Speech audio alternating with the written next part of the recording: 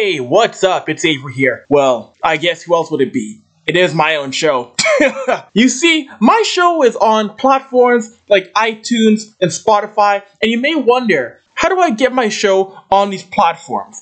Well, I do it through an app called Anchor. It's free to download, and you can use it on your phone or on your laptop. And it also comes with creation tools that let you edit your show. You can also make that sweet moolah with your podcast with no minimum listenership. So, want to get started? Download the Anchor app on the Google Play Store or Apple's App Store, or go to anchor.fm. It's that easy. Hey, what's up? It's your boy Avery here.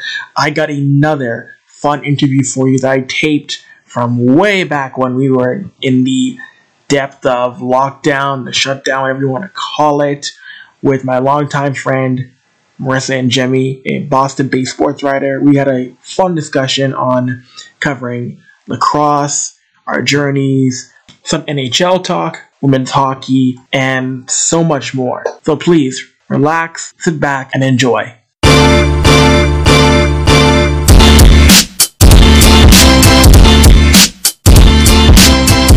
Welcome back to Avery's Sports Show. What's going on? Hope you're all doing well here on a April afternoon. If you follow my content, my Twitter interactions, you'll know my next guest well. It's someone who got started in the media world like I did at a very young age as a teenager, covering lacrosse, hockey, and so many other sports. It is Boston-based sports writer Marisa and Ingemi. Marisa, welcome to the podcast. How are you doing today? Good, how are you? I'm doing really well. Marisa, our journeys first crossed via lacrosse coverage when you were the editor-in-chief of In Lax We Trust. When we were both teenagers, I wrote for the site that you were in charge of. So I want to ask you, with your origin story, how did you get involved in sports media, and how did lacrosse become that first sport for you to cover? Yeah, when I was a teenager, probably like 13, I guess, I saw lacrosse on TV, and I thought it looked really cool. And I knew I wanted to be a sports writer, and I started just like looking up stuff about lacrosse, and I wanted to read and learn that Boston Blazers were a team, and I wanted to know more about them. And I just couldn't find any information about them. So I just was like, okay, well, no one else is writing about it, I guess I will. And then it kind of took off. SB Nation took the blog I made on Blogspot, and then for a while that was my entire life until I went to college and then started working at a couple newspapers. So, yeah, kind of a weird way to get into it, but it worked out. It did work out. I remember you hired myself, hired Mike Wilson, and we were about most of the National Lacrosse League. It's kind of fun because it was a period in which National Lacrosse League was one of the first leagues to really embrace non-traditional writers. Yeah, I mean, it was pretty unique. I'm not sure how many people at the time when I started out and anyone else, because there were a lot of teenage lacrosse writers at the time, knew how old we really were, because for a while it was me, and then Mike was working on the website too, and then after him it was Jack Goods, who's a sports editor in Milwaukee now, and he's a year older than me. So yeah, it was kind of weird at times, because we were like trying to report on stuff, and we were also like literally children, which is kind of wild to look back on now, like as an adult covering sports and doing like very similar things and thinking like, oh my God, we were like 15 trying to do that stuff. It was kind of crazy. It really was crazy. I want to ask you, was there one story in your mind that stuck out to you as like your favorite, be it a story about a team or about a player, like, wow, I'm going to look back on that and say that was my best story I did on that site? Oh wow, there's a lot of them. One of them, I guess, this one was pretty recent, it was like 4 years ago. I broke the San Diego Seals being a team, and there's still like a lot of stuff from that story I wrote a while ago that is still like coming out. So that's a story that like people still will ask me about, which is kind of wild. I'll always remember my first story I did for In Lacrosse We Trust, which I interviewed Ed Como, and at the time he was the first like professional interview I'd ever had. And I was just like a basic question and answer story, but still it was like crazy to me being 14 doing that. So that probably stands out. And also just in general, like coverage of the North American Lacrosse League. At the time it was only me and a couple other people reporting on that league. So there's a lot of stories from there that I like to look back on. Like we did good work on that. You did. And for those of you who don't know, the NALL was a league in which it lasted for a little bit, and it was a very, very big gong show. Marisa and I both know. That was quite the league. I know in your career, you've gone from covering lacrosse, your career has gone into covering hockey. women's hockey for SB Nation's The Ice Garden, and also you were writing for the Boston Herald covering the NHL. Just about what was it like for yourself being on a beat covering Boston Bruins? Because I think for so many of us in sports media, one of the dreams is to be covering a beat in one of the big four leagues, be it hockey, baseball, basketball, and football, and you were able to do that, going across North America, covering the Boston Bruins. So what was that like? Yeah, I mean, it was a dream come true. I loved than I ever expected. Just the output of work you have to put out. You have to write so many things a day. If you're not writing, you still have to show up. You have to always be in contact with people. The travel is a lot, but I love to travel. It was great. I mean, I don't feel like I'm done with beat reporting yet. I'd like to do it again somewhere else or even here if that were to ever come up again.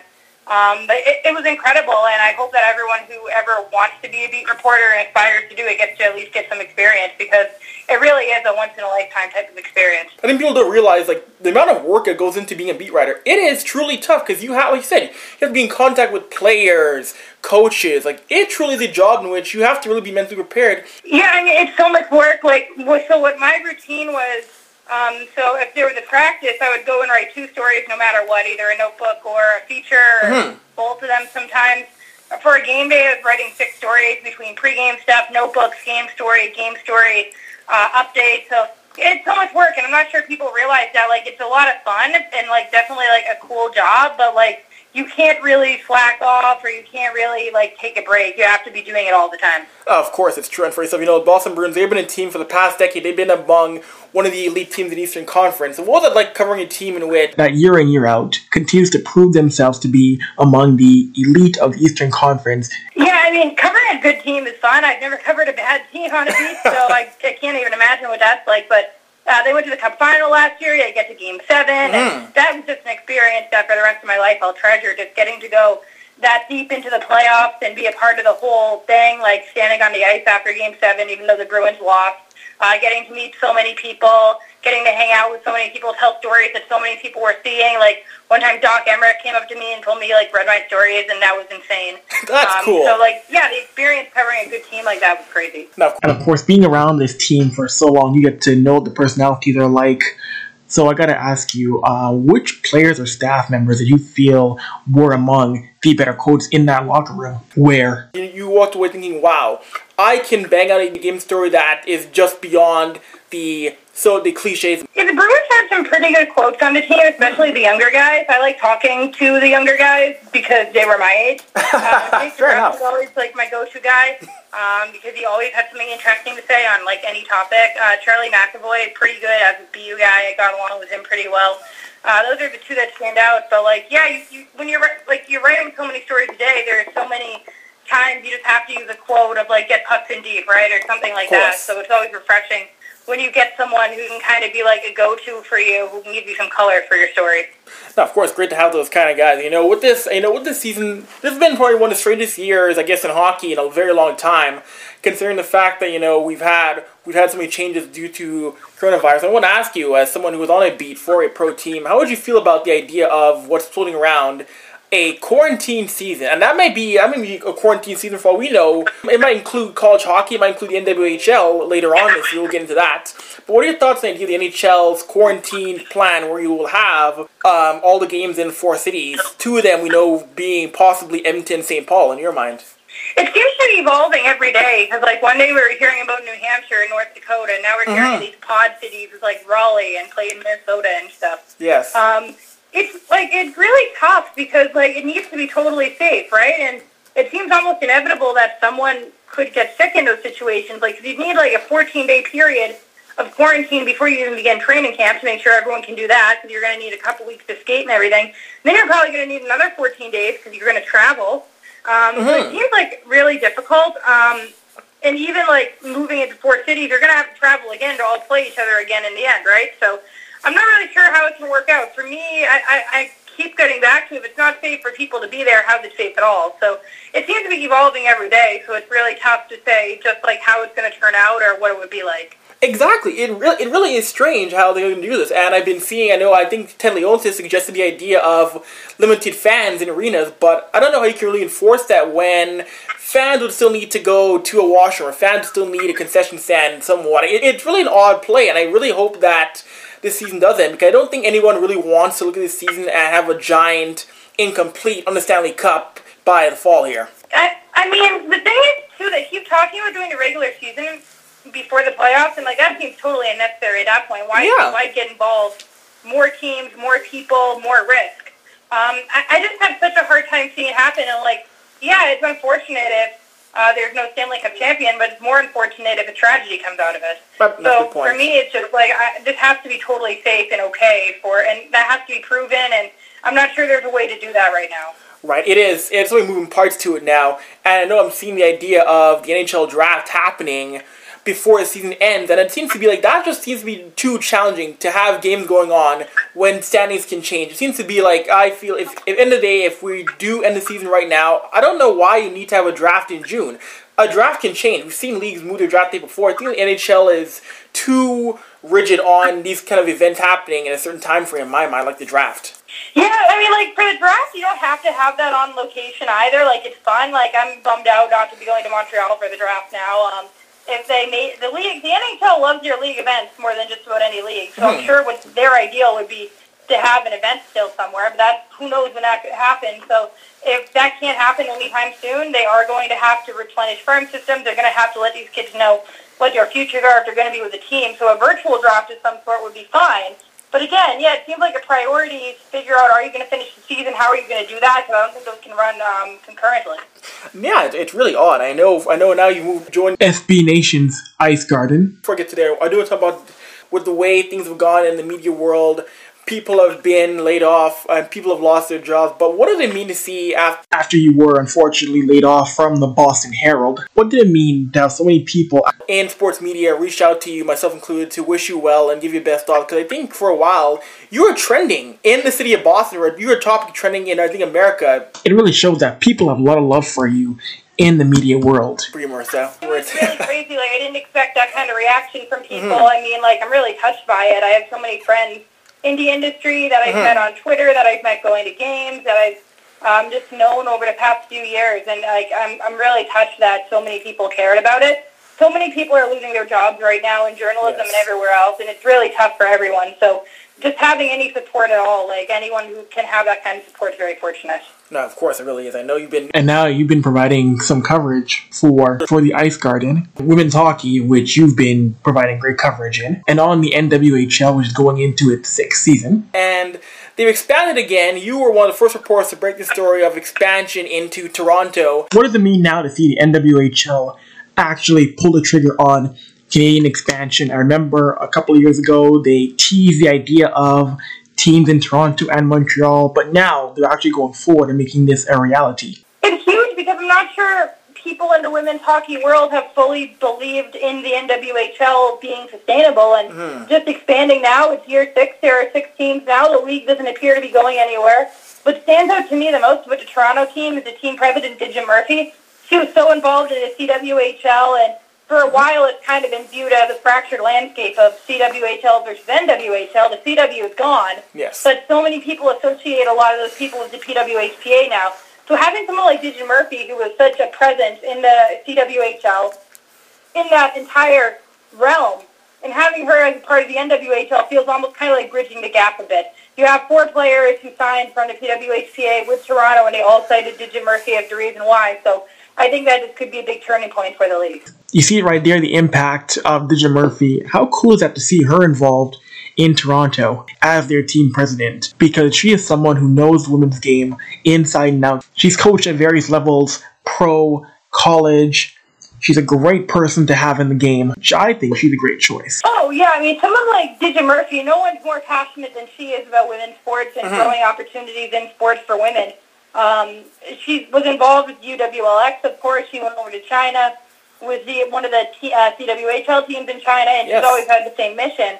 So someone like that running your women's hockey franchise is going to be important because it's just going to mean more to them. Hockey, they're the ones who are going to really carry the torch for it a lot more. So having some of those traditional women's hockey minds involved is only going to help. Of course, it really will be. And you know, with expansion franchises, there's always a big thing with expansion teams, and no matter what league it is, that is where expansion teams always come out of the gate and they struggle early. I feel the league should be doing everything they can to make sure that the Toronto is competitive. One thing with the NWHL, there's always been some sort of balance. I mean, if you look at what the Pride did in the second year, going undefeated till the last day of the regular season, and then they end up getting upset. This year, the Pride, they were the favorites to win the Isabel Cup, and, I mean, that game with Minnesota, that wasn't going to be a gimme because Minnesota had beat them earlier in the year. So there's always kind of been that kind of parity and balance in the league. So Toronto is definitely going to draw. They're going to draw some of the Canadian talent in the league, probably some of the players who have played for Buffalo as well, because they've historically had the most Canadian talent. So you'd imagine they're going to contend, but they're not going to run away with it because Boston's still there, and Boston's making a big move for some other big-name players, and they're retaining a lot. The Riveters are really starting to build. Minnesota's a really good team. So I feel like Toronto coming in, they're going to contend. They're not going to be a doormat by any means, and I don't think they're going to dominate either.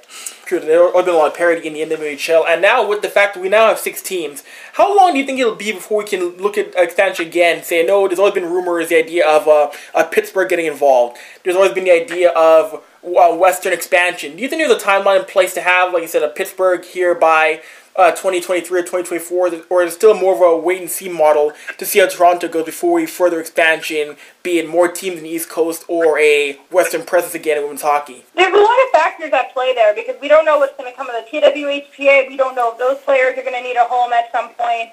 We don't know if the NHL steps in. I doubt, though you never know. So it's tough to predict the landscape. I know Pittsburgh's definitely been on the radar. They had an all-star game there. As far as expansion for the league as a whole, they're looking a lot at private ownership. They have Boston privately owned now, the Toronto team. That's definitely a focus to bring in private ownership groups because they can just do so much more for their teams. And that's an attractive option for players, too. So I think where they locate next has a lot to do with ownership groups and that type of security.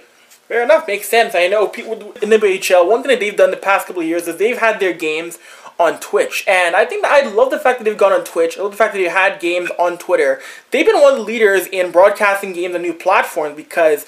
Yes, we know that getting games on TV for the league, that's an important thing. But it's great to see games on a platform like Twitch to help the league grow when you're attracting a new and modern audience. Well, a big element of that is being free, too. So you can go to Twitch and just have access to the games, and I think for any developing sport or smaller league or growing league, having people be able to see your product easily is so important. You're not MLB and everyone's clamoring to watch you.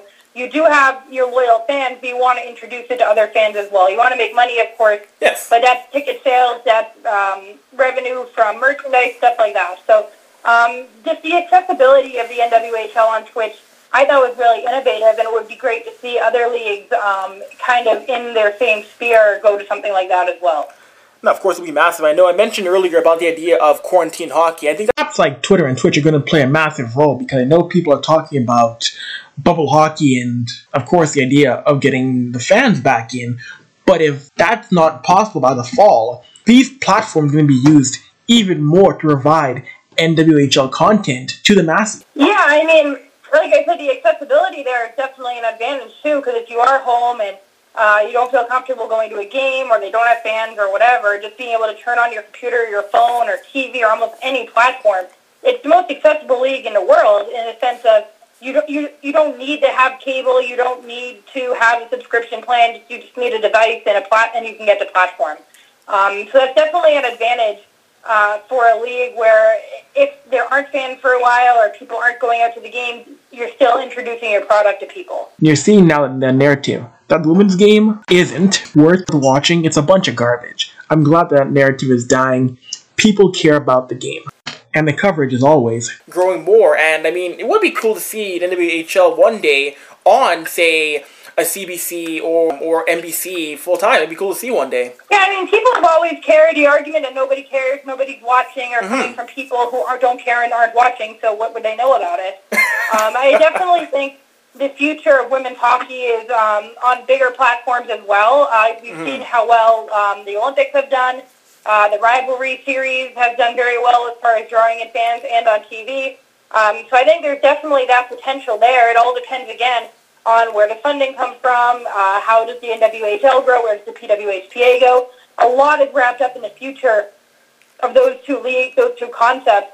The NHL's involved. If the NHL got involved, that's definitely going to be on one of their platforms. It's some sort that they negotiate out on the TV. I don't know. It's definitely somewhere in the future. It's just a matter of how. No, exactly. That is very, very true. Before I let you go, Marissa, I do ask you, how has life been like now being a cat owner? She's like sleeping on my bed right now. It's wonderful. It was good timing. I've always wanted a cat, and I couldn't really, or I was afraid to because I'm traveling so much. And then I figured, well, my biggest road trips are behind me, and all my trips coming up are 1 or 2 games. So I adopted her, and then there aren't any more games anyways, and if there are, I don't have to travel because I don't have a job. So good timing. That is awesome. That's incredible. Marissa, I gotta thank you for doing the podcast. It was a pleasure chatting with you, and hopefully we can do it again sometime whenever I'm in Boston. And it was a blast to finally meet you in person here in Edmonton during the season.